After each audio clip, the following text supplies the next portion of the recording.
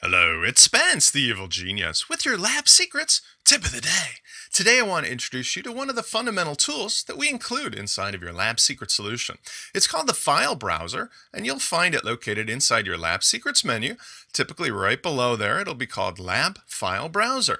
Now, if you don't find it there, it might be located inside of your Tools menu, depending on how you've set up your own custom admin dashboard menu using the Lab Menu Editor.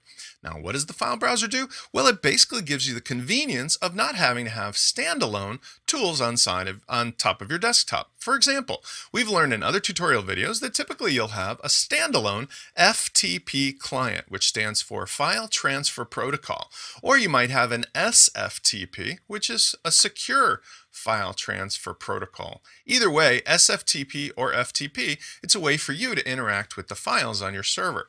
Now, you don't have to be technically oriented when you're using the Lab Secret solution, but there will be sometimes tips and tricks and other things that you need to do just to real quickly get things set up.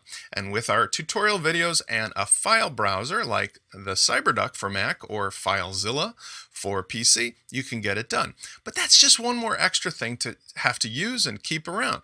Now, the other way to get to your files might be to use cPanel and File Manager, which is basically another type of what you see is what you get, or WYSIWYG editor. But again, this requires you to log into cPanel, have a separate window open in a different browser. It's just one more step. Let's introduce you instead to File Browser. Now, File Browser makes all this possible from within your Lab Secret Solution dashboard. Super convenient and very easy to use, of course, because it's right there when you need it. First of all, you can obviously browse directly using the URL window, but in our case, we're going to use the WYSIWYG features by just simply rolling down. And let's go over to our WP Content folder by clicking on the actual title itself, which then takes us to the folder. And we can see we've got our language file, our plugins file, our themes file, our upgrades, uploads, etc. Now let's give a quick example. Let's say we had a rogue plugin that we put in that we didn't want to keep anymore, and we were having trouble accessing it via the regular plugins menu here on our admin dashboard.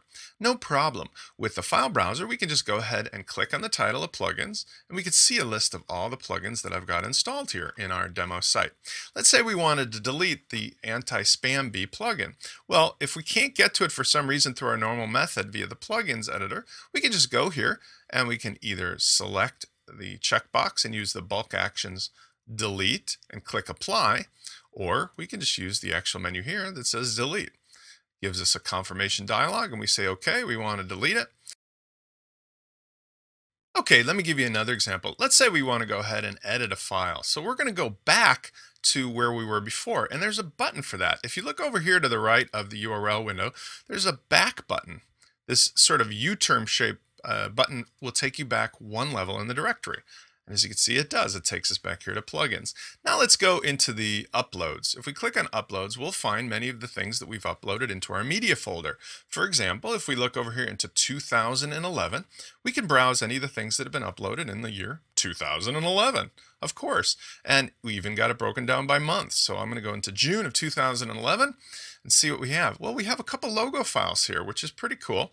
So let's say we wanted to go ahead and let's rename one of these. We can select any of the items by rolling our mouse over, as you can tell, and let's go to the rename function. And when we do that, it allows us to, as you can expect, go ahead and edit this to some new name.png. We click rename and it makes it final. This is probably one of the more common uses you'll have because sometimes you want to go ahead and upload some files, organize them later, and maybe rename them a little better. Be sure if you change the name of something though, that you've done this from the level of your menu interface, because if you've uploaded, for example, a media file and then you change the name here in the editor of the file browser, it won't be able to find the file. So be very, very careful you know which end you're working on. But in the case that you do know what you're doing, this is a great use for it. Let me show you another example. If we want to go ahead and move a file, easy enough to do as well. What we want to do is click on Move. So let's take the one we just renamed, and we're going to click on Move. It now gives us an option of where we want to move it. You'll notice that there's now a new icon here called Move To. So what we want to do is first browse to where we want the location to be for the new file. And I'm going to click the back button. Let's see, I wanted to move that from the month of 6 into the month of 5. So I select the month of 5 by clicking on the title, and now I click on the Move To button. And in just a second, it's moved it over to there. So let's go check our handiwork. If I back up one level by clicking the back button, you can see here that I have the folder 5. And if I open the folder 5, I now have some new name PNG. It's that simple. I'm able to move it. I'm able to delete it. I'm able to rename it. Now let's show you one last thing called editing. So let's go over here and we're going to edit something that might be easy enough to fix if we break it. So let's go into the themes directory. And I'm going to look for something that I can work with. Let's say we'll go into Delicious Magazine, Buddy Press. And I know that we've got a file in here called changelog. So what if I wanted to edit this? Well, now I use the edit button. And again, this will work with PHP files or text files or anything that can be used with a text editor. It won't obviously work for editing image files or videos. When I click on edit, it's going to open up a dialog box that lets me edit this in a very convenient way.